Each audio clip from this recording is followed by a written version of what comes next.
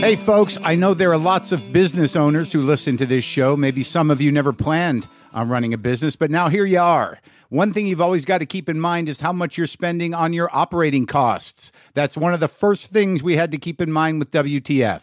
And with things costing more today than they did when we started, you want to keep your expenses down. To reduce costs and headaches, be smart and use NetSuite by Oracle, bringing accounting, financial management, inventory, and HR into one platform and one source of truth. Reduce IT costs, cut the costs of maintaining multiple systems, improve efficiency by bringing all your major business processes into one platform, slashing manual tasks and errors. By popular demand, NetSuite has extended its one-of-a-kind flexible financing program for a few more weeks. Head to netsuite.com/WTF for more. That's NetSuite, NetSuite.com/WTF. Lock the gate!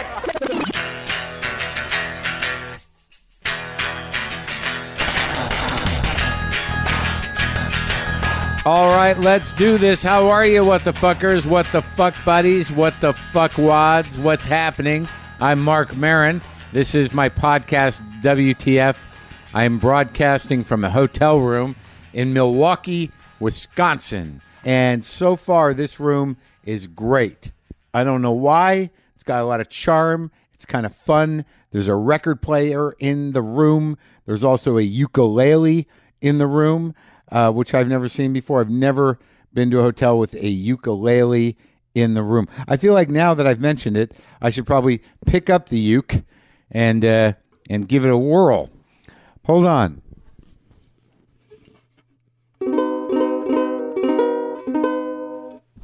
I don't think it's an in-tune uke. I should have done a little more preparing before I started the show. So I went to Cleveland and met up with Dean Del Rey, and we've been fucking laying it out, doing the shows. It's been great. Before I get into that, maybe I should tell you that Ashton Kutcher is on the show today. Ashton Kutcher. He's got the final season of his show, The Ranch, streaming on Netflix, but he's one of those guys where I'm like, everyone seems to be okay with Ashton Kutcher. People not only are okay with Ashton Kutcher, they generally like him. People I've talked to, also, his wife I spoke to, obviously she had nice things to say about him, but everybody in general seems to like him. And it turns out I liked him, and you'll get to hear our conversation. If you're looking for, there's not a lot of dirt on Ashton Kutcher, but decent guy, bright guy, good conversation coming your way. That is happening. Oh, there goes my timer. Time to wake up from my nap.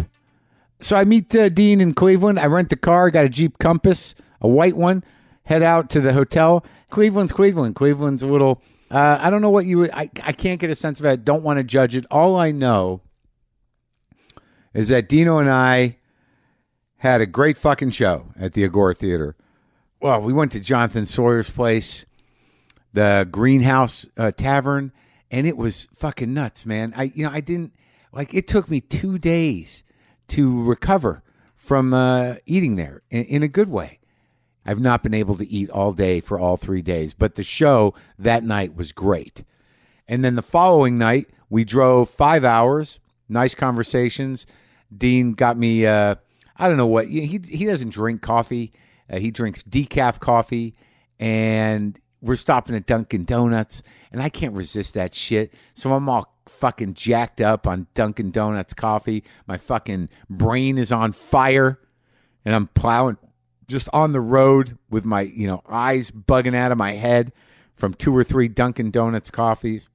And this was I guess it was, this was the following day. This was the day after the Senate chose to vote on whether or not America would be a minority rule, authoritarian country beholden to an autocrat. And we were all wondering how that vote would play out. Would we, on Saturday be an authoritarian country with minority rule beholden to an autocrat, or would democracy struggle on and try to act within the constitutional and judicial processes of a democratic country. And we chose authoritarianism. Not me, but those people who chose those senators and those people who choose to be mind-fucked into believing a single source of information that is limited and false, and also to believe a lying sack of shit of a president. So that's where we're at now, is now this sort of slow adjustment to autocracy, authoritarian construct. I mean, obviously many of you will get exactly what you need and what you have been getting and be okay, but that's where we're at. And I'm not being condescending or glib, but what can I do? I'm not going to freak out. We'll have a vote in November. We'll see how that goes. Perhaps it'll get even worse. It can always get worse, might get better. But I'm just trying to adjust to that without a complete spiral. But we drove on Friday from Cleveland to Grand Rapids. Nice drive, jacked on coffee, as I said. And I was concerned about the Fountain Street Church, or maybe I made you guys concerned. But we sold nicely, over 1,000 tickets, a big, beautiful place, one of the largest pipe organs I've ever seen in my life. Apparently, many years ago, it was a Baptist church, but for the last almost 100 years, it's been sort of a Unitarian situation, a kind of a church dedicated to education and opening minds, as opposed to necessarily a religious type of thing. Liberal Christianity, kind of broad, but also a place where speakers and bands have been coming to expand the minds of humans for decades. I mean, the place has hosted Winston Churchill, Eleanor Roosevelt, Amelia Earhart, Robert Frost, Malcolm X, Robert Kennedy Jr., Angela Davis, Margaret Atwood. It's crazy. Farrakhan, Christopher Hitchens, musicians like Dave Brubeck, Stan Kenton, Ella Fitzgerald, Duke Ellington, B.B. King, Frank Zappa, the MC5, Richie Havens, and Bo Burnham. That's where it lands. And Chris D'Elia and Tiffany Haddish. But quite a legacy to be part of. Quite a place to stand and feel the intensity of being in a large church, the nice sound bounce. And it does make a difference, and I definitely preached the gospel of me, and there was definitely some religious-themed bits that kind of resonated in a deeper and more exciting way, being delivered from the pulpit of a large church, the way it should be. I had a very nice-sized congregation. It was a very passionate service, and I'm glad many people came to witness and laugh, and we had a great show over there. We drove another 4 hours from Grand Rapids to Milwaukee. More Dunkin' Donuts coffee. There are some more dates coming up I wanted to get you hip to. Orlando, Florida, I'm at the Hard Rock Live on February 14th. Then Tampa, Florida at the Straz Center, February 15th. Portland, Maine at the State Theater, February 20th. Providence, Rhode Island at Columbus Theater, February 21st. New Haven, Connecticut at College Street Music Hall, February 22nd. And Huntington, New York at the Paramount, February 23rd. Go to WTFpod.com/tour for links to all the venues. Okay? All right, then. So there's something else I want to tell you. I think this will be more exciting for you Marvel fans. I got an email from somebody who is... I don't know if me telling you about this is going to ruin it. Here, I'll just read it to you. Subject line, cameo in Amazing Spider-Man. This might be a bit of an odd way to reach out, as we don't actually know each other, even though I see you quite a bit. I'm a huge, huge fan, and not just of the podcast, but as a front row regular at your shows here in Los Angeles, at the Comedy Store, Dynasty Typewriter, and Ice House. You've been my favorite comedian for years, and whenever you show up on a local schedule, my girlfriend and I are nearly always there. I was heartbroken to be out of town for work when you did the taping at Red Cat. After seeing that material getting worked on for so long and enjoying it so much, can't wait for the special, though. Anyhow, in addition to being a fan, I'm also the writer of the Amazing Spider-Man comic at Marvel, and I was wondering if you'd be interested in making a cameo appearance in the book. I know superheroes are not really your bag, so I won't bore you with the details of the story, but basically Spider-Man... Oh, I don't want... This is a spoiler. Oh. I'm not going to tell you that part. But we just need permission to use your likeness. Apparently, there's a form for that if you're up for it. I've attached what it would look like on the page. Like I said, I know superheroes aren't your thing, but maybe you'd see this as a fun little bit of comic book immortality. Yes. I mean, hey, he said, Letterman did it. Just let me know either way and keep up the great work. Yes, Nick, I'm in. You know what? I should probably email you back. So that's exciting, right, Marvel fans? Right, comic book fans? Isn't it exciting that I'll be in a Spider-Man comic book? I'm sure you're thrilled. Come on. You've got to be thrilled. So wait, so the last time I talked to you, I had not had my last day on the Aretha Franklin movie.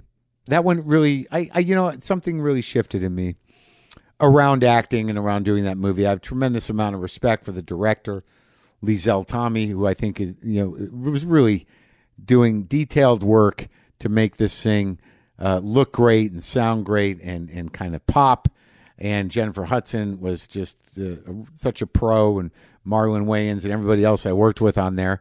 I wasn't around enough to really feel like totally part of the family. It was people who were shooting it day in and day out for months on end. But certainly it was a great experience. And the last day we shot in a big church. They recreated the Amazing Grace concert. We had all of these, background players, just a full church of people, a full congregation doing the thing that you do in a church, a black church particularly. And it was a pretty exciting last day. And when they wrapped, they said goodbye to me, and everyone applauded, and it felt nice. And I immediately went and shaved my fucking face. I shaved that Jerry Wexler beard right off of my face. Man, do I feel better. Now I've just got my soul patch and my stash again for now, and very long hair. And the soul patch and the hair will go when we start taping Glow in March. So Ashton Kutcher, as I mentioned, smart guy, good guy, surprising conversation. His show, The Ranch, it's the last season, is now streaming on Netflix. And this is me talking to Ashton in my house. Sometimes I wish I paid more attention in school, or in some cases, any attention at all. There are probably a lot of things I could have gotten more out of, like literature, and now it's probably not in the cards to go back to school and study the classics. But luckily for us, there's a new podcast called The Foxed Page that dives deep into the best books of all time. This is basically like the best possible college English class, but more relaxed and fun. No pressure of grades or needing to prepare something to say in class. It's only the books you want to read and know about, presented by best-selling author Kimberly Ford.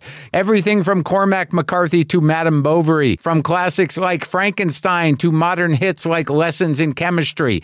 I love Ireland, but I missed the boat on James Joyce. The Foxed Page has a 3-part series on Dubliners, and that's a pretty great starting point. Want to get the most out of what you read? The Foxed Page is for you. Get it now wherever you get your podcasts. You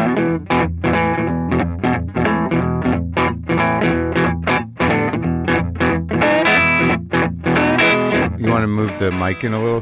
Do I need to move it in? Well, just or you can move towards it or whatever, just so you're up on it a little. I have a little cold, so I don't want the next guy to get... That's all right. Is that okay? Yeah, it's good. It's a risk that we all run with a little cold. Okay. Do you have kids? How old's your kid? I got a 3-year-old and a 5-year-old. Oh, so you're always sick. It's a petri dish in my house. It's just insane. And they go to the daycare, and it's like they just like throw up on each other all day, and then they come home.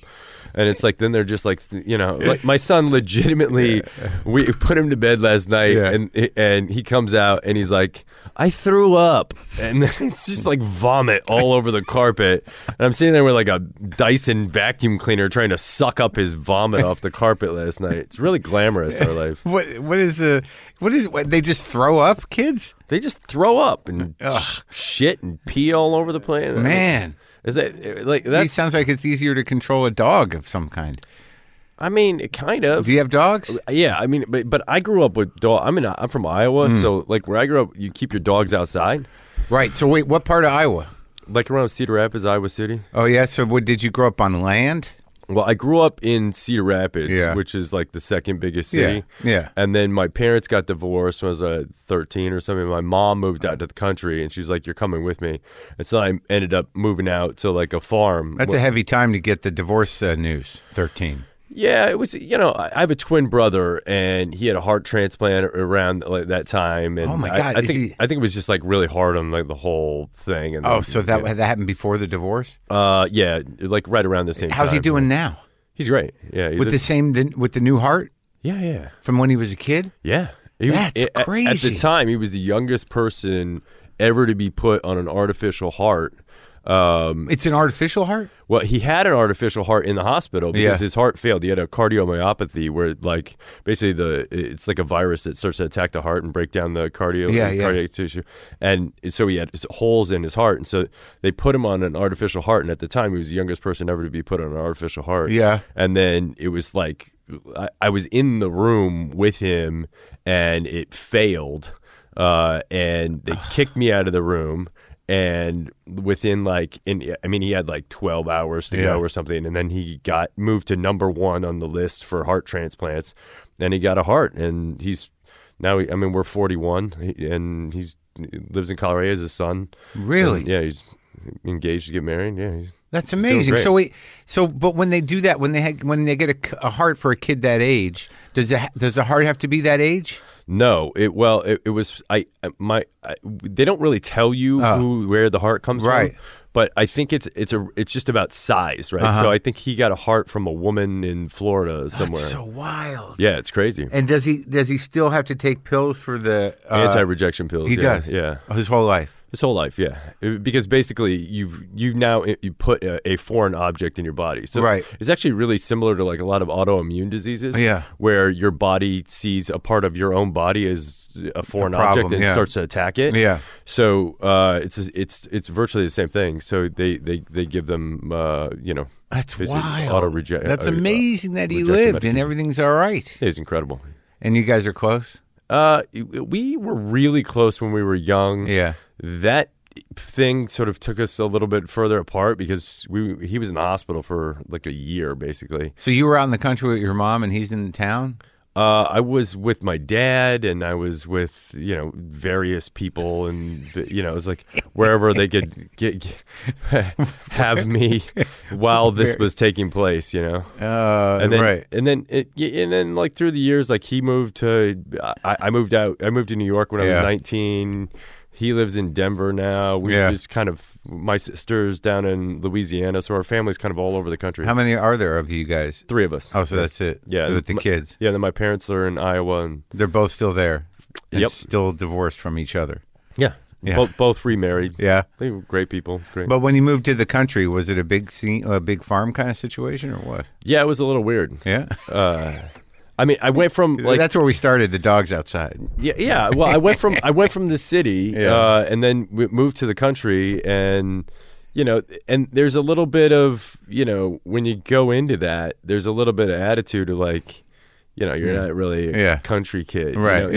And so it was like that. I had a car. Well, I drove around the city. Yeah, you're like 14, Yeah. 15, and you got to like prove yourself. Yeah. And so you got to fight somebody in order to like. Oh yeah. It's kind of it's like you have to like just you gotta go. Whose ass do I gotta This is kick my to?" dance space. This is your dance space. Yeah. Don't come into my dance space, and I'm not coming into yours. So you moved to the country, and what's the smaller school, and you just got right in there and kicked some guy's ass and set him here. And And I started playing football and like Oh, yeah? and then got like just started like and then got in a couple fights and this and that. And got do you into- fight now?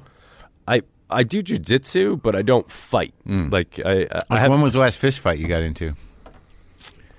Do you have that instinct in you? Because I don't. Some people do. It's not my first thought. Yeah, my dad. When I was young, my dad was like, we came from like a pretty Christian Catholic family. And Yeah. it was like it turned the other cheek. Right. And I remember like being a kid and like getting punched and just being like, just keep walking. And then and then you get older and you build up to enough frustration and then you fight. For a while, I was like, I fought. Yeah. And then I just realized like this is stupid. Right. Well, that's good. This You can really hurt somebody and there's get in just trouble. kind of no point. Yeah. I mean, I like doing jujitsu. I was a wrestler when I was a kid.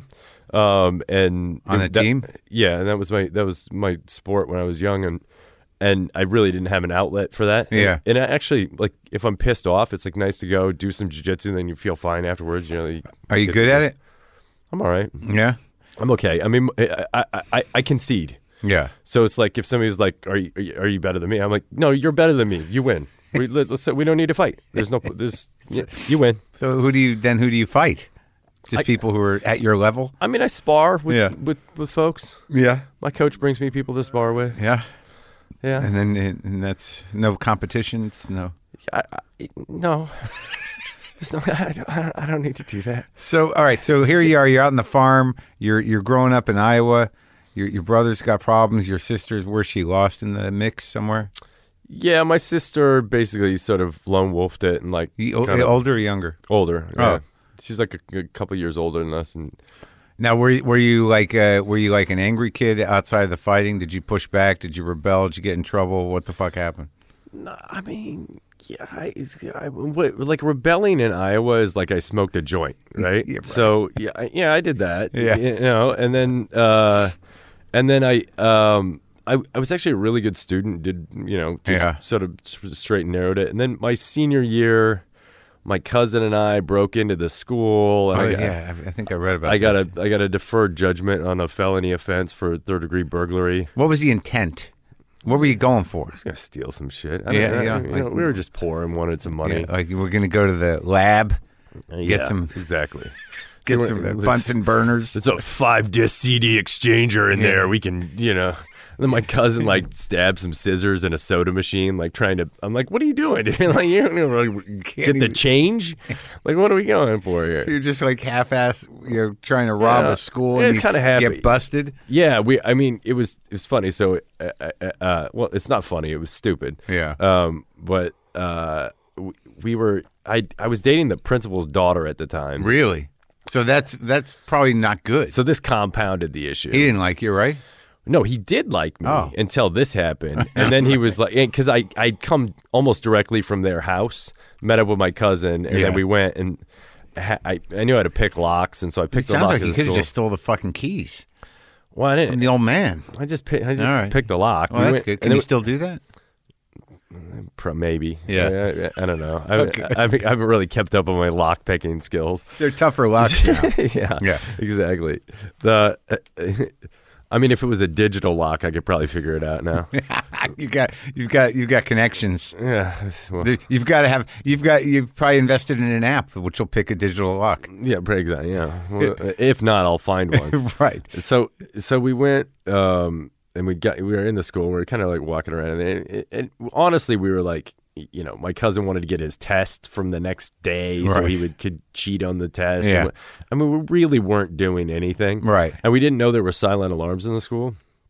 And I look out the window and I see a car pull into the parking lot. It was like 1 a.m. or something. And I was like, that's weird. Like, why is there a car?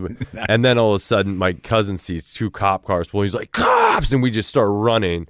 We bolt out of the school, and there was a cornfield, and on the other side of the cornfield was a creek bed, and the creek bed led all the way back to the next town. Yeah. And so we were thinking, if we can get to that creek bed, it's back in the woods. There's no way they're going to find us. We'd be home free. And so we dart out of the school, and then we shoot back into the school, and we were in this room that was like right on the edge where it was like a 200-yard sprint to the creek bed. Yeah. And we're sitting in the room. We're like, okay, you ready? 1, 2, 3. Come out the doors, and the cops are standing there, and we're at gunpoint, and we're like, whoa. And then, Why'd you go back into the school when you went out and then because they were on our tail. We were. Oh, they saw you. When we were out, they were on our tail, and then we turned a corner, and then we popped back in. But we assumed that they didn't see us go back in. And then they did. And so you could have gotten shot. Okay, getting shot. Yeah. So you went to jail. Went to jail. Yeah. Yeah. And then called my parents, and then they were like, "We're not going to come get you." Yeah. And they were like, "Wait for your arraignment." How many days was that? It was a good day. Oh yeah. Yeah. Sweeping jail, learn your lesson. Yeah. And then what happened with the charges? Well, I got a deferred judgment, and then I got probation, and I wasn't allowed to leave the county. Yeah. My girlfriend broke up with me. Yeah. Immediately. and then I wasn't allowed to do any extracurriculator or anything at school. I didn't get kicked out of the school, which I But were you like wearing some? Were you a hero or a loser? No, I'd shamed the city, right? It was like a town. There were 52 people in my graduating class. I mean, there were 100 people in my town. Like, I'd shamed the city. So the outlaw thing wasn't a positive thing. It didn't go well. No sentence, no nothing. I mean, I did a bunch of community service. What was that? I had to do that once. Yeah, I like helped kids get on the bus in the morning and stuff, and like painted a fence and like, you know. I had a vacuum at an old folks home. Yeah, there you go. Yeah, that was good. Yeah, this is like 40 hours of that. Yeah, it's just because I fought a speeding ticket. I mean, by the way, my community service was no worse than any of the jobs I had when I was that age. So it was like, sort of like not really. It was just like a job I didn't get paid for. Yeah, I was like, this isn't. So fair. when does the interest in the arts happen? Does it happen? Well, I had already. So when I was in like, I think 7th grade, I started doing junior high theater, and I was in every play that my school offered for the entire time I was in school, and I was in the Thespian Society and went and competed in like state acting competitions and stuff. They had acting competitions? How do those work? Will you do a monologue? Yeah, you'd like prepare a scene with a scene partner or something, and then you go and perform it. And I mean, I always loved performing. I think, you know, I've like psychoanalyzed myself and broke it down. I think I just like the attention. Sure. And you like getting a laugh? Yeah. It's great, right? Yeah, there's sort of nothing is satisfying. It's like, I actually said something that you found familiar enough to laugh at. It's great. It's beautiful. Oh, yeah. So, yeah, I kind of fell in love with it. But also I was in Iowa, and I'm going... How the hell am I gonna get out? Yeah, am I gonna go do like community theater or something? Yeah. You were thinking about that? You thought like, how do I make this a profession? Yeah, but I really didn't know how, so I kind of just gave up on it. And I did pretty well in school, and so I decided to go to school and become a biochemical engineer. And why? I was going to be a geneticist. Really? Yeah. What compelled you to do that? I wanted to figure out how to stop the virus from replicating that attacked my brother's heart. Really? That was my goal, yeah. You're kind of obsessed with it? Yeah, I just wanted to figure out how to like, I mean, there's a process that viruses go through called lysis where they sort of transition and start to replicate. Yeah. And I thought if you could infect a virus with a strand of DNA that didn't allow it to replicate, that potentially you could stop it from. Is that something they use now? I don't know. I haven't kept up on it. Really? You haven't? You don't get the journals? No. But it seems like you're involved with the tech world, but you don't do biotech? I've done a couple things in biotech. I probably should do more. Yeah. But I always feel like I studied it, but that I didn't learn it well enough to do it well. Right. And meanwhile, like I wasn't a computer engineer or a computer scientist or anything of that sort. Right. But yet I feel confident enough to. So it doesn't really make sense. Well, no, it does, because mechanics are mechanics, but when it comes to the human thing, you don't know what the hell. It just seems like this. No matter what they do, it's sort of like we don't really know. Like with machines, it's machines. With digital stuff, But when you're dealing with things like this, we're going to inject this into. It's like, oh, what the fuck is going to happen? I think there's not a regulating body that sits over the top of technology. Yeah. Whereas if you go into biotech, you have to deal with the FDA. Sure. And like I don't want a guy at the finish line to be able to say, "Sorry, we're just not going to approve this." Yeah. To me, that puts my investment in somebody else's hands. Right. Well, it might be for the right reasons, but you just don't want to be involved with that possibility. It also might be for the wrong reasons, right? Sure. I mean, you don't. Maybe you don't. There might be some minor side effect that is with outside of it. And I'm not. You want to take the risk either way. Yeah, exactly. Yeah. So my rule is I don't invest in non-FDA approved biochemical technology. Sure. Well, I mean, I just think it's interesting because the virus is sort of like a renegade strand of like RNA or DNA that needs to hook up with something, needs a host. So your concept was if you could create a fake like a ghost strand of DNA that it could hook up to, that it would diminish the impact.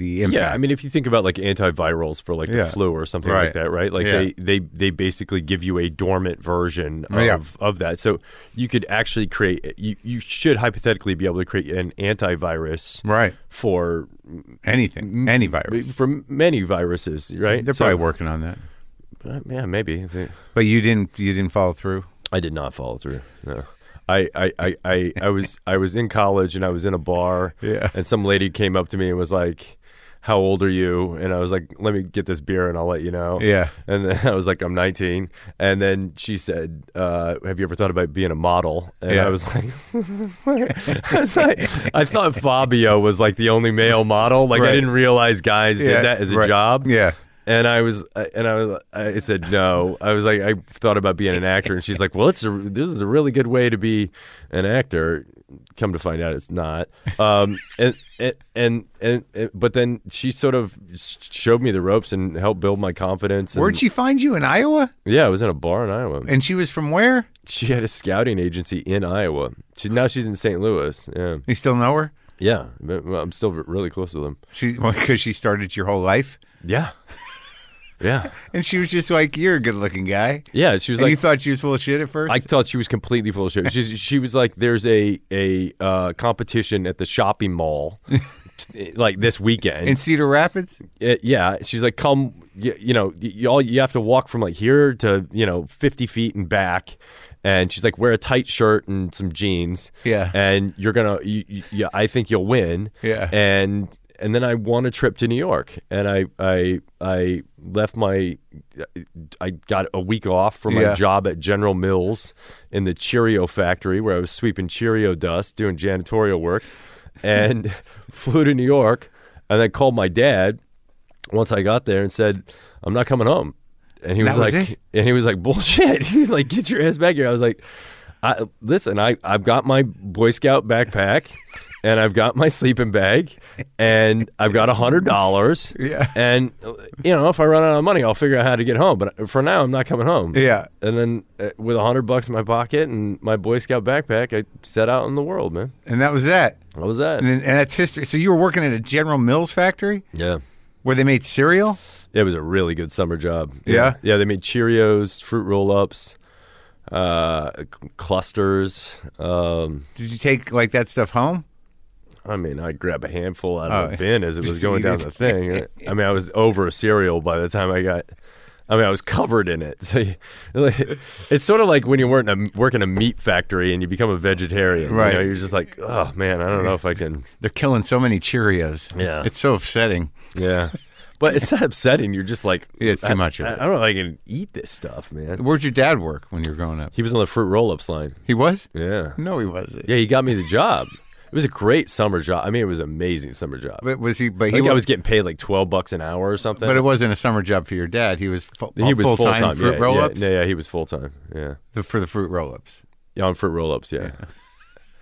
I mean, I went from working in a warehouse, like driving a forklift. Sorry, I'm laughing. I'm sorry. Why? It's just like the fruit roll-ups line. And someone's got to do it, but it's a funny thing to say. Somebody's got to make sure that the foot-long fruit roll-ups come out a full foot. I get it. You don't want an 11-inch foot-long fruit No, roll-up. you want the whole thing. You need a full foot. Yeah. And that was your dad. That was my pops. You were on the forklift? In a warehouse before that, so Oh. this was a great gig. Sure, because you're working with cereal. Your dad's right down around the corner. I was getting paid $12 an 12 hour instead bucks. of $8 an hour. Right. That was great. Yeah. And instead of $4.60 that I got for washing dishes. Oh, the restaurant? Yeah. Well, I'm glad. It seemed like there was a nice progression. Dishes, forklift, Cheerios, runway model, Exactly. Italy. Italy. It's a good progression. Giorgio Armani. It's like, it just works. Wearing the nice suits. All those brands line up. Yeah. Come on. Sure, man. The Homestead Kitchen, Hawkeye Foods, General Mills. And then Armani. I mean, don't forget Spike's Meat Cutting. Oh, you were at Spike's? I worked at Spike's, and I skinned deer during deer hunting season. So you can That's do right. that if Oh, yeah. necessary. Oh yeah, oh yeah. Yeah? What was I can skin and trim a deer like nobody's business. What was Spike's? It was a place where people brought their deers to be It was butchered, it was a butcher shop. so people would bring them or they'd sell them. Hopefully they'd have them field dressed and they'd just drop them off, and then I'd hang them up and skin them and cut the heads off. So that was the service that Spikes provided. Yeah. Hunters would bring their field dressed game a in. field dress game, and then we'd turn it into processed meat that people could take home and eat. freeze. Yeah, Package it up. would be frozen by the time we gave it to him. You wouldn't want to give it to him thawed. Oh, really? Yeah. You'd freeze it? Yeah. Oh. Wait, I mean, I thought so. They'd pick it up like a week later. Yeah, a week, 2 weeks. So it's not like it depends on how busy we were. It's not like by tomorrow I need this fresh and I'll put it in my freezer. Yeah, no, it'd be like a couple days. We can move through a deer pretty quick. Yeah. Then did you hunt, or do you? Yeah, I was a hunter. How was it? I loved it. Yeah. Yeah, I like bird hunting. Yeah. And I like fishing. Shotguns. Yeah. Like shotgun bird hunting. Yeah. That's the way you do it, right? Yeah, With like, ducks like and quail. a 20 gauge or a 410 or something. You want something small so you don't mutilate the meat. Yeah, so you don't have to pick spit shot out of Yeah, your... exactly. But I started deer hunting when I was 15 or 16 or something like this. I liked it, but there was a weird thing with deer hunting. Like you actually felt like, I don't know. I just started feeling bad for the game. It was weird. Yeah, especially that's called the conscience. Yeah. It's called not becoming a serial killer. Have you seen this "Don't fuck with cats" thing? Not yet. I have you gotta watch this thing. I have 2 cats now. I just had to put one down. I don't know if I could handle it yet. Oh God, it's something else. Do you have cats? I used to have cats. Yeah, I love cats. Yeah, and it didn't affect. People were telling me like if you have cats, it's gonna be a little rough. It's a little rough, but man, is it something else? Really? Oh God, it's just. But wait, what are these sounds you're making? This doesn't sound like a good experience. Well, I mean, if you're into this thing, I mean, was it a good experience? It's what's shocking is you're sort of seeing it through the eyes of these people who are like using the internet to solve this case, but then they stumble upon something much greater. Yeah, and you're like, it's shocking. So it's a good documentary. And it's beautiful. Yeah. Okay, I'll people. I mean, have beautiful told me. might be the wrong word, but it's exhilarating, effective. Yeah. All right, so you're in.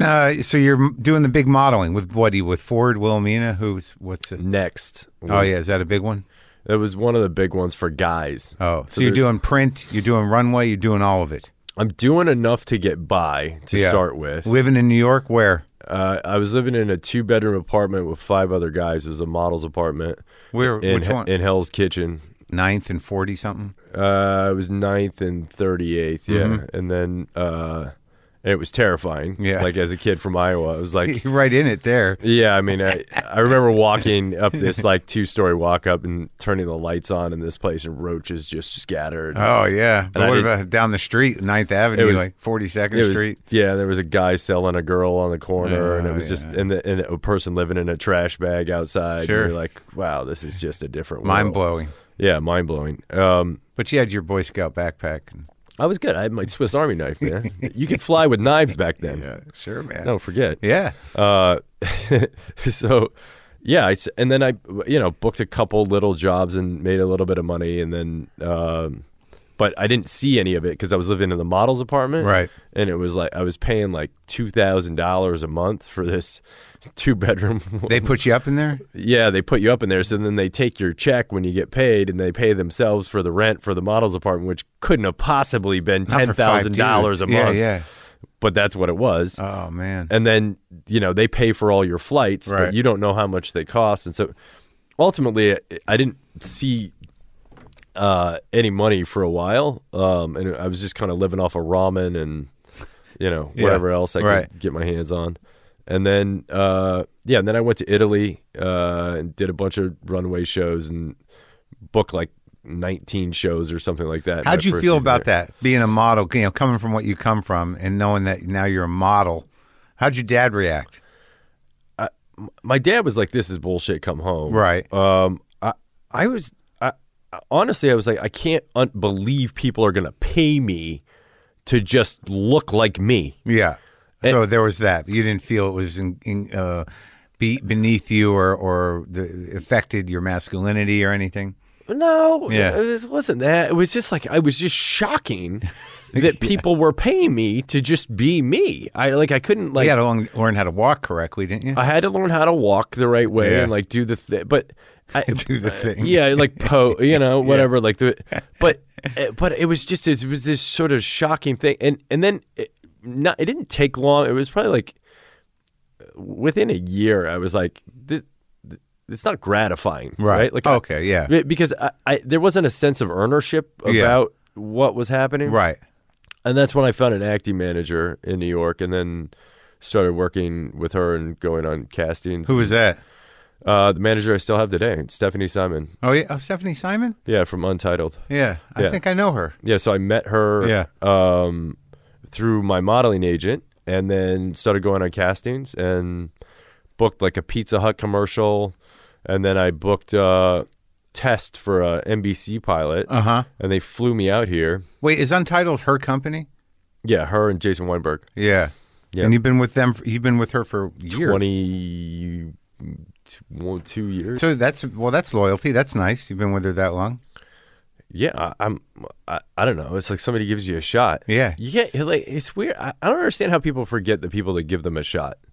Like it is. Do they forget them, or do they think that once they get the shot, if they can't continue to grow, that they feel like they've outgrown them? I get that, but I mean, she continued to grow as well. Oh, right? yeah. No, she got a big company, right? She got a lot of people. Yeah, and I just, even if they don't do what they used to do, like you sit down and have a conversation about it, and you go, all right, what are the things that you could be doing that you're not doing that we need to be doing to work together? Yeah, you can do that. But from the other side of it, from a guy who was managed by a guy for 20 years, and you get to a point where they grow, but they can't move you, and it's no one's fault. Sometimes you hit an impasse. That's true. Where you're like, this isn't working out. Yeah, but maybe you still have a relationship with them. I mean, I've we're friends. I've had agents that I no longer work with that I used to work with, but especially the person, I don't know, the people that give you the first shot at something, that's a big bet, right? Because they're investing their time and energy on you because they see something, and especially when nobody else sees it, I don't know. To me, it's just like... Yeah, oh, for sure. And you're still friends with the woman who gave you the modeling shot. Yeah. Yeah, 100%. Well, I mean, some people, you don't necessarily have to keep a relationship with them, but you should honor that or respect what happened. Gratitude. Sure. Gratitude. Perfect. Yes. Appreciation. Sure. That's it. Practice appreciation. Yeah. So she got you the 70s show gig? Yeah. So I flew out here, auditioned for this NBC thing, and then ended up booking a different NBC thing. Yeah. It was a little weird, and then went across town and booked the 70s show, and then decided to take that 70s show. And the rest is history. Then I started to work a lot. Yeah. Well, you were on the 70s show forever, right? I think it was like 8 years, 7 years, something. But that's how you became a star. Yeah. I mean, once again, they gave me a shot. Yeah. But you could do it. It was a funny. I mean, there was moments where I don't think I was doing it. Go look at the first 6 episodes. I was sure I was getting fired for the first 6 episodes, and I didn't know my ass from my elbow. Yeah. Like I couldn't figure out. I'd done a student film in New York just to like figure out how to act in front of a camera. And like I'd never done take 2 before in my life. Who's student film? Do you remember that guy? Are you grateful? Are you still in touch with him? No, he's actually done really well as a director. Oh, good. I'm trying to remember the name. It was the student film was called Distance. It was an NYU student film. But I'd never done take 2 ever before because I'd only done plays. Right. And you just sort of load up and then unload. Right. That's true. One time. Sure. And that's it. Yeah. And take 2 was a whole new weird thing. Reload. Yeah, reload. Like, how do you reload once you blew your wad, right? I mean, like some guys can do it, but and so I had to learn. You didn't have chops. I did not have chops. And then Bonnie Turner from the 70s Show, basically taught me how to like dissect a joke, taught me the rhythms of comedy, because I some people are just kind of naturally have a comedic capacity. Yeah. And I just didn't have that. It was, and so I had to learn this. You kind of have it. Process. I mean, don't you? I need material. Right.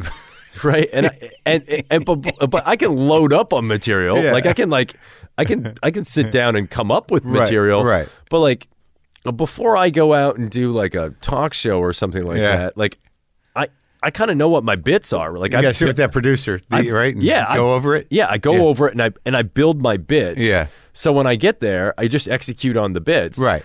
But I'm not going to come. I'm not going to off the cuff with you. You know what I mean? Not an off-the-cuff guy. This is going to go south because I just don't have those rhythms. You know what I mean? Have you tried that? No, I'm doing it now. This is a disaster. What's happening right now? No, it's not. It's funny. It's good. I've gotten a lot of laughs. It's a disaster. But like, so what? Mark Brazil was the guy, right? Mark and Bonnie and Terry Turner. Yeah. Yeah. And then you like that whole crew. Like I like Topher too. He does good shit in movies sometimes. I haven't seen him in a while. I've interviewed him. He's probably the only person like I haven't really kept up with from the show. I mean, He's a heavy. He's kind of intense guy.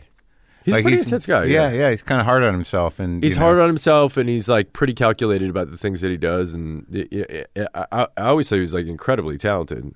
Yeah, he is. I mean, there was a couple movies like he does a thing. He's got a thing. His wheelhouse is kind of, intense. Yeah, his mode. Yeah, his mode. Yeah. Right.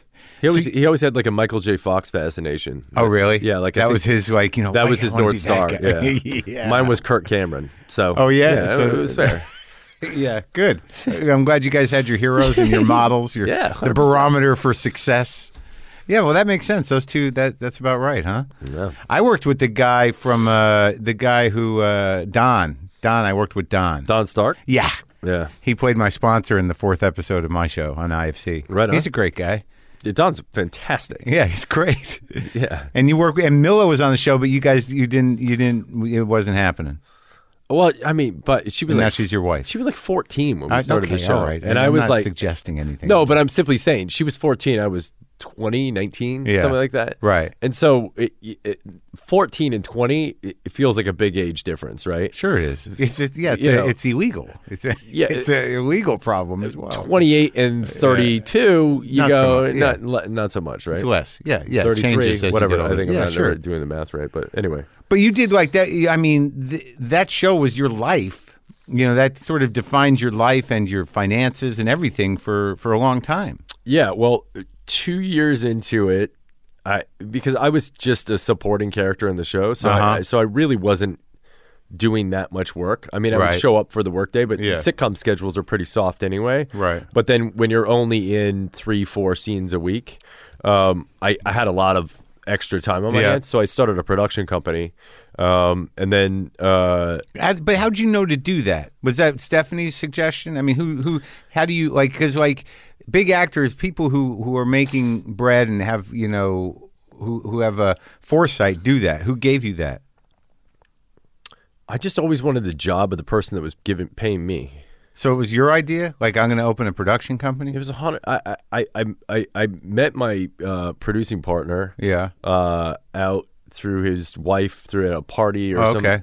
And he was a producer, and he said, why don't we do this? And he was talking about movies that he wanted to make, and I had some ideas about things, and we started collaborating. I was like, why don't we just start a company? Right. And so we started out of my house and worked out of one of the bedrooms of my house.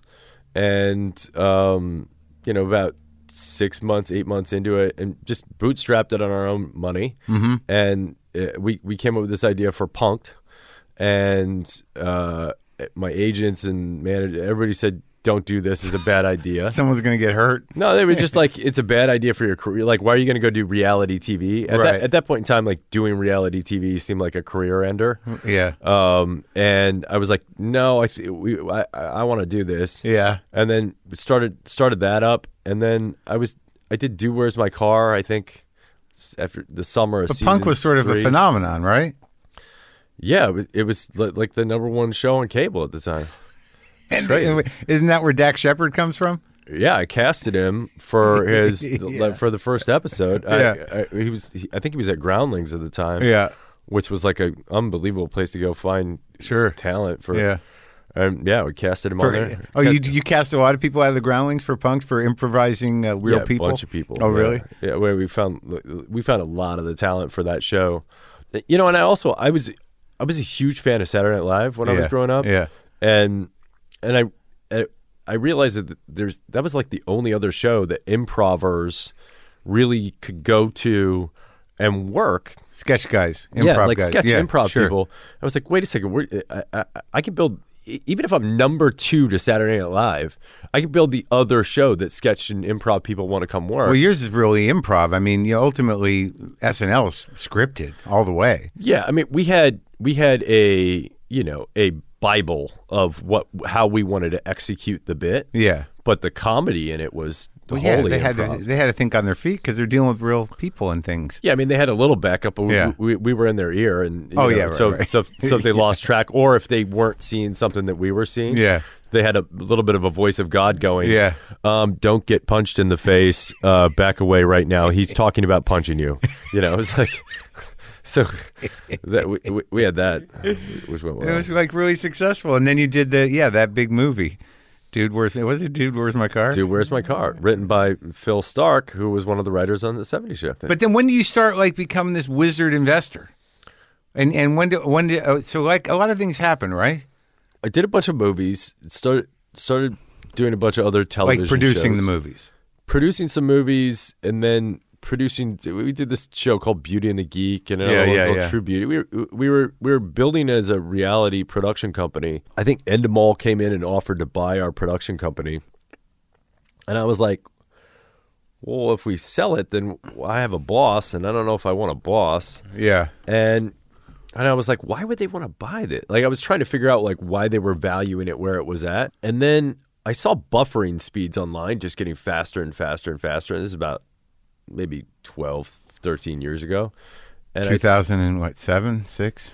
Yeah. Yeah. And I was like, man, I think all this content is just going to move online. This is just an easier way to consume it. Really? You thought that? I legitimately had this thought. And so I went out and started looking for companies that could help me distribute content and quantify content, quantify creativity, if you will, determine where in the life cycle of a video people wanted more and where they wanted to turn it off, and understand the total number of views across multiple platforms of the internet. And so I was really just trying to figure out how to optimize content for that platform. Any platform. Well, for the online ecosystem, Okay. right? Like VOD. Right. And Because you saw the future of entertainment moving there. that's what I thought. Yeah. And so I tried to convince my board to create a fund At the production company. at the production company, to Yeah. create a fund of capital inside the production company to invest in these types of companies. Yeah. And then use our production capabilities to Make the content. to promote these companies, Yeah. and accelerate their growth. Oh, okay. And then make the content and utilize those tools Yeah. to actually build content out. And so we built out the internal piece of the puzzle, but the board didn't approve the investment piece. Uh-huh. So I just started making the investments on my own With your own money. with my own capital. Yeah. And I invested in a company called Optimizely, which is Yeah. like an A/B testing tool. I invested in Skype. I invested in a company called Slide, which this guy Max Levkin, who was Yeah. from the PayPal Mafia, Yeah. created. PayPal Mafia. It's like a group of Yeah. early people that Peter Thiel brought in to Yeah. build up PayPal. Yeah. And then I just started meeting all these other people in the tech And universe. this is a pivotal time because these are guys that are now billionaires, some of them, Yeah, and they weren't then. they weren't then. And Yeah. so you're on the ground floor of these people that know the future in a way, or at Yes. least we're gambling on it. Yeah, and to be clear, I was the dumbest guy in the room. Yeah. And intentionally the dumbest guy in the room, and vacuuming as much information as I possibly could. Yeah. Just to educate myself. So Right. I would go to San Francisco twice a week and just take meetings with the smartest people, from Mark Andreessen and Mark Cuban to, anybody who would take a meeting. And they would take a meeting with you because they thought you were funny and you're they knew who you were. They knew who I was, so they didn't, But did they look at you as an investor, as sort of I want to meet that guy? I don't know. No, not at all. Yeah. I think they looked at me going, What's he want?" What's he want, right? Yeah. And then I found this angel investor, this guy Ron Conway. An angel investor is a guy who just give you money? Yeah, it's like the first check-in kind of guy. Yeah. And he was the best in the business in angel investing. Well, explain that to me exactly. How does angel investing work? So somebody comes to you with an idea. They Yeah. haven't raised any money yet, and Yeah. you give them the first check. Okay. And he was kind of like the first check that was a stamp of approval that caused the second check to come in. And where does your check come in? Well, early days, I was an angel investor. Okay. So I learned from him and became an angel investor early on. Yeah. But then I also would invest in things where, somebody would call me up and go, hey, Skype is selling from eBay, and, there's some legal hair on it, but we think we can clean that up. But we Yeah. think it's a, 6X multiple from here. And then Yeah. I would, make that check as well. So I was doing a little bit of both, but mostly just super, super early. There's this incubator in San Francisco called Y Combinator, which is probably the most prestigious incubator in the world, where the best founders go through there, the biggest ideas from Dropbox to Cloudera to Airbnb, and all these companies end up going through this incubator. Yeah. And this guy Paul Graham, who built it and ran it, would mentor these young entrepreneurs and help them figure out how to build their businesses. Right. And so I would go there, and at the time there weren't any other celebrities or anybody else there. And I would go, and I could always get a meeting with the founder because they were excited to meet. And then over time, I learned from them. I learned from other investors, and sort of figured out how to do it. Yeah. And then Guy Osiri, who is my partner in the fund, he was the only other guy from LA that was I kept seeing up there, running into, and he was a friend of mine. And at one point, he turned to me, he's like, "Why don't we just do this together?" And I was like, "Great, like go find the money," and I'm happily because I'm running out of money. And so then he went and found the money. Yeah. And then Ron Burkle came in with the capital and his back office, and we built our first fund, and it started from there. And now this is like the bulk of your business is doing this stuff. This is a little bit more than 9 to 5, and now I only do movies or films or TV that I am really passionate about, and it's more of like just for fun. So the fund is like, so you manage a fund basically? Yeah. And that's where you ended up with this, and that fund is, you guys just sit around and go like, well, what are these things that look like we can put money in? Yeah, so we have and then people invest in the fund? Yeah, exactly. Right. So the fund's called Sound Ventures. Right. So I could put money in Sound Ventures. Yeah, exactly. So we have. What's it cost to get in? It just depends on it. Be honest with me. No, it really depends. Okay. Part of it is, we try to have LPs that we think add value to the fund. Mm-hmm. So folks that give us some domain expertise that we don't have. Yeah. And those are the limited partners they put capital in.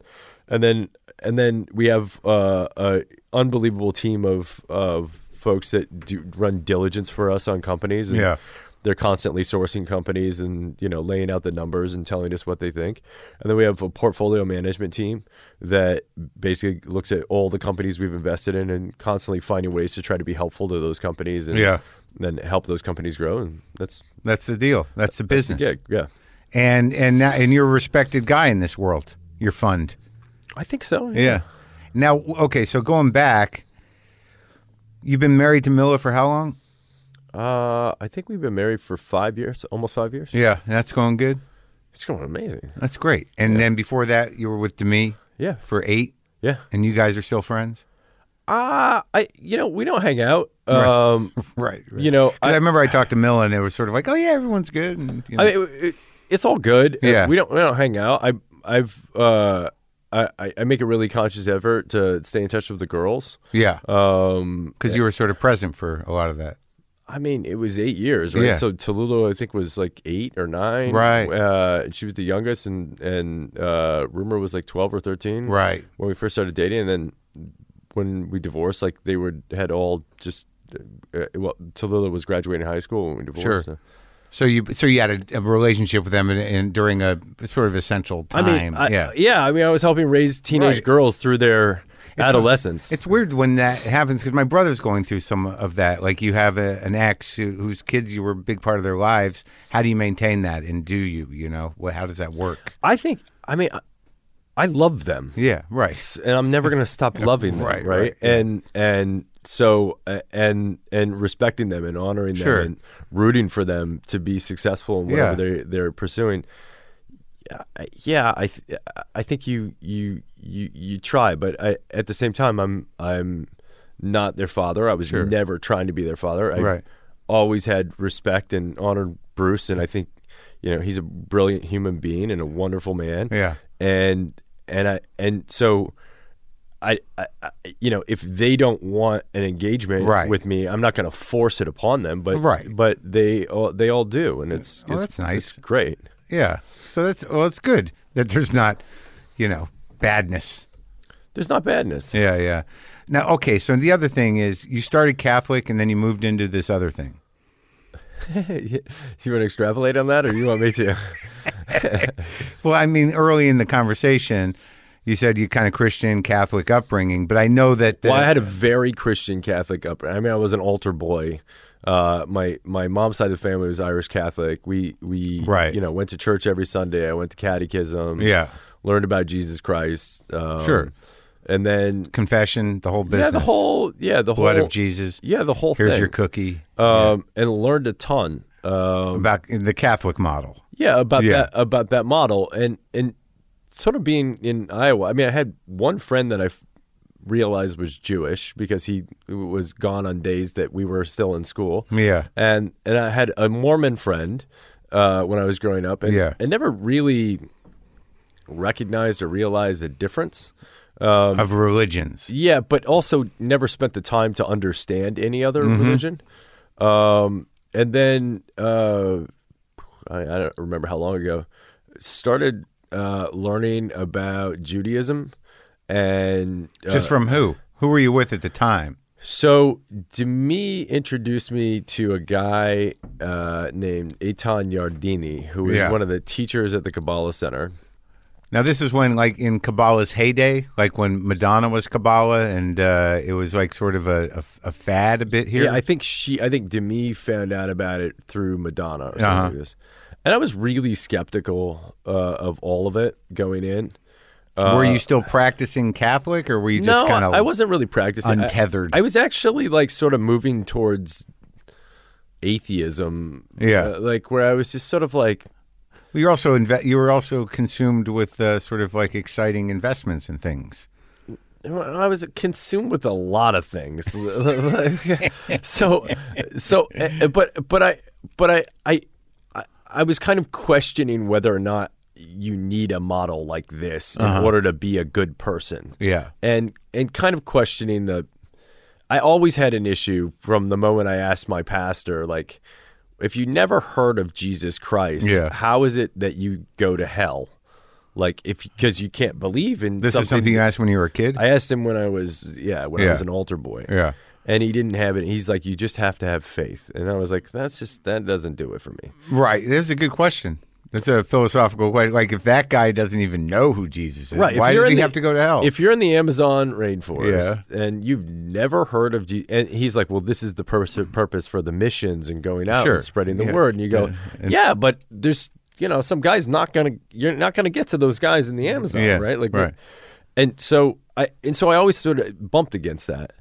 And then, so Demi introduced me to this guy, Eitan, and I asked him a bunch of questions, and I was really skeptical. Did you ask him that one? Well, he didn't believe that, so therefore he didn't matter. Right, there was no hell. There was no hell. Yeah, and exactly. Jesus was just a guy. Not just a guy, a Kabbalist, no less. Of course, it had to be. Yeah, right. It all fits by the way, together. so was Isaac Newton, and so was anybody else that has done anything significant. Sure. So. Which is how it kind of generally goes. So I started learning about this, about Judaism, and learned how to, read Hebrew and learned how to read the Torah and read the Midrash and read all of it. Read the Zohar and read the Talmud. And it was like really in Hebrew. No. I read the English translation. Sure. I could read Hebrew say the prayers. Right. Like, But you didn't convert to Judaism. I never converted to Judaism. And the Kabbalists, this version of Kabbalah doesn't require that. It It was detached from Judaism in a way. It was never a requirement. No, I don't think it was detached from Judaism. It was never a requirement. Nobody ever made it incumbent upon me to do that. Yeah.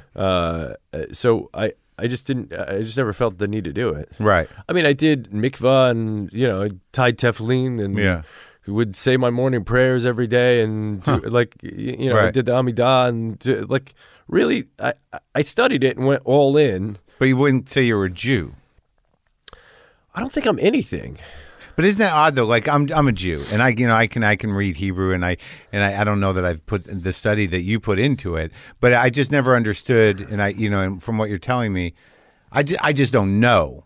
Like it seems like that all of the rituals were there and the connections are there, but what is the primary spiritual lesson of Kabbalah? I mean, what are you praying to? I mean, at the end of the day, there was Hillel said. Somebody had asked him to explain the Torah while standing on one foot, and he said, "Love thy neighbor as thyself." Everything else is commentary. Right. Yeah. And so, and by the way, if you say what is the golden rule of Christianity, it's love thy neighbor as thyself. Right. Yeah. It's the same thing. Right. And in fact, what I ended up finding out through studying Judaism was why the Catholics did all the things that I couldn't get answers as to why the Catholics did. Like, why did the priest always put a little bit of water in the wine before communion? Like, what was that about? And why was the bread? Why did they? So water is a right column energy of mercy, and wine is a left column energy of judgment. And so you always want to have some sense of mercy or care before you judge anything. Yeah. Because otherwise it's a violent act. And so you put a little bit of water into the wine. And it was like, why did they hand out wafers at communion? Why didn't they just hand out a piece of bread? Right. Oh, okay. Well, bread is an antenna for wisdom, and when it's inflated, it's like the ego, right? So it has the same amount of energy within a wafer as what it has in an inflated leavened piece of bread, right? But it comes in a smaller package, and so it's an antenna or reminder for individuals to diminish their ego, right? There's blandness and hold to the it. Same space, right? A blandness to it, too. Yeah. So I learned and then I learned about Passover. But you're learning this from the Kabbalah people? Well, I just didn't know any. So I didn't know that Passover came at the same time of year as Easter, and, right? And then when you do the matzah, it's actually the same as the wafer, and there's I learned so much overlap. So much of it is exactly the same stuff, right, but just taught in different ways. And all really valuable stuff to sort of have and digest and realize. But I'm kind of left back at the same place where I began, which is, I think all these things are great as long as you're not religious about them. Right. And I found myself becoming religious about it, as opposed to just curious, intellectual, philosophical. I sort of passed the point of curiosity and philosophy, and found myself becoming religious, and went, "Whoa! I've just done the exact thing that I did before, and here I am back at ground zero, going, let me re-examine all of this and see, and just." Use what works. Yeah. Where'd you land with that? With like spirituality? I kind of think that the God that we're all looking for is actually just in other people. I could, yeah. Well, that's a pretty good, yeah, it could go either way. Like so you're grounded in that as opposed to magical thinking, which is like my general sense is that like I'm seeking knowledge in this world. Yeah, there's more knowledge out in the world than I'll ever personally obtain. Mm-hmm. And functionally, at the end of the day, love thy neighbor as thyself. Everything else is commentary. Yeah. Like, just figure that out, and you're going to do all right. Yeah. You'd be a decent person. People always have good things to say about you. Not always. You just haven't met the right people. The people I've talked to think you're a great guy. Just haven't met the right people. Come on. I'll introduce you to a couple. They're like, fuck that guy. You got a couple of those people out there? Is there anyone out there saying about that, about Ashton? Oh, I'm sure there is. I have a couple like personal. One, I'm pretty righteous motherfucker. Yeah. Which probably doesn't come off very good a lot of the time. Yeah.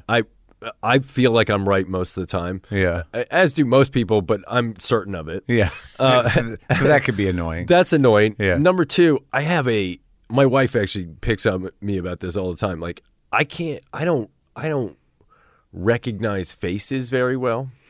Like, I have this weird, I can look at a face and go, I know that person. Yeah. But I can't place where or how. I mean, I've run into like ex-girlfriends that I've dated for years. And you can't. And well, that happens as you get older, buddy. No, but legitimately like dated for like years and not recognize them. That's not. And good. so I think it like, and I'm very apologetic about it when I'm like, man, I can't place it. I'm really, really sorry. Yeah. I should know this. Yeah. And the minute they tell me who they are, I'm like, oh yeah, back to the thing that we did with the. But like, I think that comes off really assholey sometimes, and I don't mean to be. I just don't have that auto recall on faces. Well, sometimes you get older and you've met a lot of people in your life, and you don't know how age is going to change people. Sometimes it takes a second. I've had moments where, like, people. I don't know if I've dated them for years, but I've spent time with them. I just feel really bad about it. Yeah. Honestly. And then I always tell I'm just a shitty friend too. So I just don't I don't respond to text messages and things. You forget. And they fall through the cracks. Don't be so hard on yourself. No, it's not even that. I just don't respond. Like, okay. I don't want to. Do you respond in your head and think you responded? Maybe. Yeah. Yeah, I think about the response. Right. And then it's just like, I never got to that. Or I want to make sure it's like a good response. Yeah. And then you don't do it. And then I don't get to it because I need like 5 minutes to actually really think about the response. Sure. Yeah. You know that thing? Yeah, of course I do. So I'm also like, I'll introduce you to some people at some point. Oh, that'd be great. That'd be great. I mean, I won't recognize you the next time I see you in order to introduce you, but when I reintroduce myself to you, you'll walk me over to the people that don't like I'll be you. like, hey, here's the 4 people that are just like, I'm an asshole. Tell him how much of an asshole I am. So the last 2 things you've done TV wise, in terms of what you said you like to do. Like taking the gig on 2.5 Men, was that something that you had a good time with, that you wanted to do, or that was just an undeniable amount of bread that could be had there? A combo of several things. Yeah. So, I was watching the Charlie Sheen thing happen because I was watching it online. Do you know him? I do. I've met him a couple times. Yeah. And he's always been really nice to me. And he's funny on that show. I mean, he's been nice to me to my face. Yeah. But then he said things that I was like, what? Later, though, after you took the job, probably? Yeah, I think he was just angry about things, but which understandably. Yeah. And I was watching this thing happen. I got in the car and was driving. I was like, man, I got to tell you, with what they're paying that guy, like if somebody offered me that job, I would take it. And I sort of said it as a joke, right? But I was talking to my old agent about it or something, like Adam Vennett, who was my old agent, and I said it to him just sort of like and so then I went on a fishing trip in Alaska with my dad, or up north somewhere, and I got a phone call from my old agent. He was like, hey, were you serious when you said that? And I was like, why? And he goes, well, I think you could get the job. And I was like, well, listen, I'm not, I don't know if I really want to, like, I'm not really sure that I want to. And then I sort of sat and I thought about it. I was just talking to my dad and I was like, I love doing sitcoms. Yeah. Like love the live audience thing. It's when you get a laugh thing, right? It's a specific skill. Yeah, nothing better than getting a laugh from an audience that's all lathered up from a warm up guy, and he's like, "Fucking laugh, motherfuckers!" and everybody's like, "Ah!" And so they're all ready to. They're ready but you to still laugh. believe it. Yeah, and so and I was like, man, I really love doing sitcoms. Yeah. And at the time, I had daughters at home, and I knew things were like a little like not great in my relationship, and I wanted to work on that. With Mila. No, with Demi. Oh, that was back. Yeah. And I wanted to work on that, and I wanted to be home more. Right. And I was like, let me think about it. And so I thought about it a little bit. I talked to my dad, and then I went and met with Chuck Lorre, and he seemed like a really smart guy, and he had an idea for this character that I thought was really interesting, which wasn't the character that I ended up. I got the script and was like, well, that's not what we talked about. But he had an idea for this character I thought was interesting. And he was like, are you ready? And I was like, what do you mean? He's like, well, this is going to be a big story and a big thing. And I was like, what's going to happen? He's going to, I mean, worst case scenario, the guy's going to shit talk me, and then what? Right? Yeah. And so I was like, fuck it. And I just decided to do it and had a really good time and met Don Rio and Jim Patterson, who ended up co-producing with me The Ranch that we did on Netflix. So we brought a bunch of the crew that was there as well. Oh, yeah. And so it was actually super fortuitous because we all ended up connecting and had a really good time making it. And people liked it, right? And the people that were fans of the show, they stayed there, and you did the thing for a while. And I actually went through a divorce while on that show, which is a really hard thing to do. Yeah. And having a family while going through that, I needed that. Yeah. And those people were all there for me and supported me while I was going through that, and it was phenomenal. That's great. Yeah. And now you're still working with them. Yeah. And then we just finished The Ranch. That was 8 seasons. What was that? The Ranch. The Ranch, 80 episodes. We did 4 seasons. 4 seasons. Yeah. And so we just finished it. It was the most episodes of any show ever done by Netflix. Well, yeah, it was like because that 3-camera situation doesn't seem to work for them necessarily. But yours worked. It worked. Yeah. Yeah, it worked. And you worked with people you like, and I saw. I didn't watch all of them, but when was Dax in all of them, or he come in later? No, Dax came in the last, I think 20, 25 or something. Like that. It was funny. I did his podcast, like one of the first episodes of his podcast, right? And then left. I was like, we're writing this character who's this, vet for this thing. And, he comes. He's my cousin. He's like, yeah, I'll do it. I'm like, great. Yeah. He's like, I was like, I'm going to call your agent. And he's like, yeah, call him. Yeah, I'm going to do it. I was like, okay, great. So it turned out. But that show is not like 2.5 Men or the 70s show. It's a heavy, you can deal with heavy shit. Yeah, it's like a combination of like comedy and drama.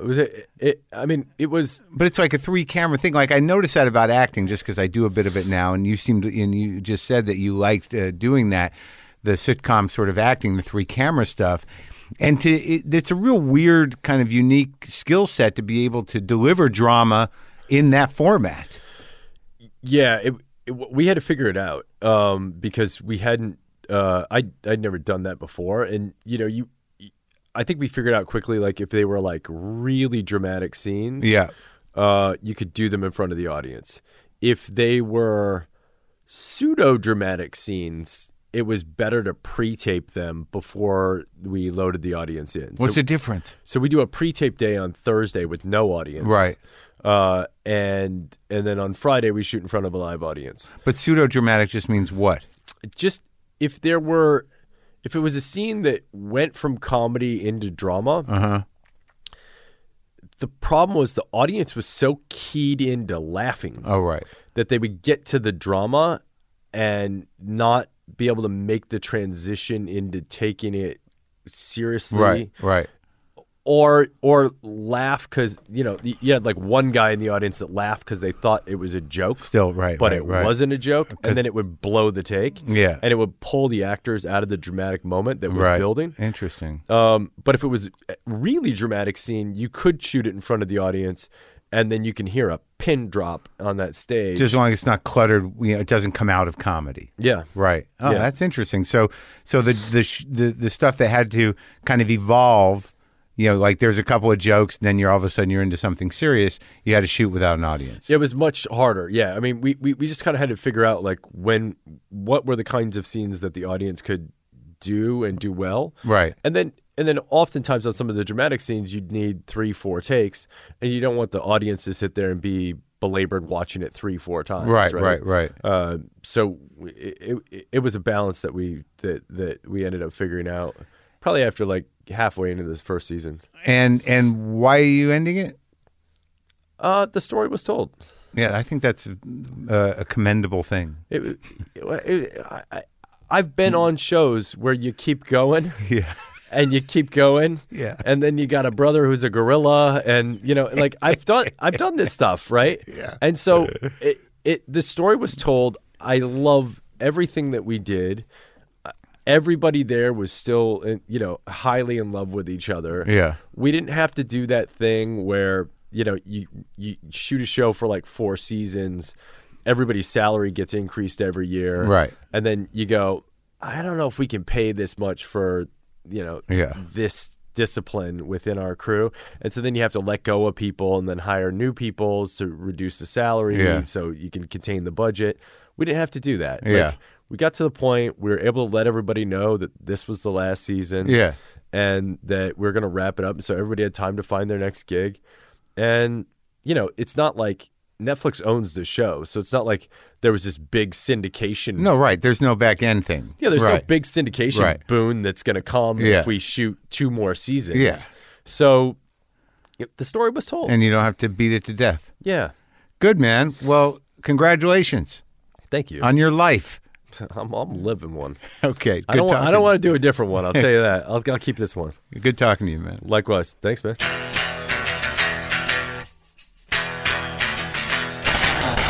There you go. That was Ashton Kutcher.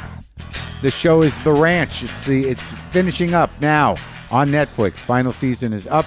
You can go to WTFpod.com/tour for venue and ticket information for all of my winter tour dates, the few that are left, the 7 or so that are coming up.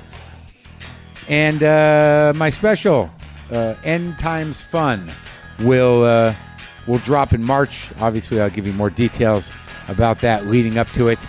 And what else can I say? Oh, wait. I think I can do music. I have a hotel room with a ukulele in it. Hold on.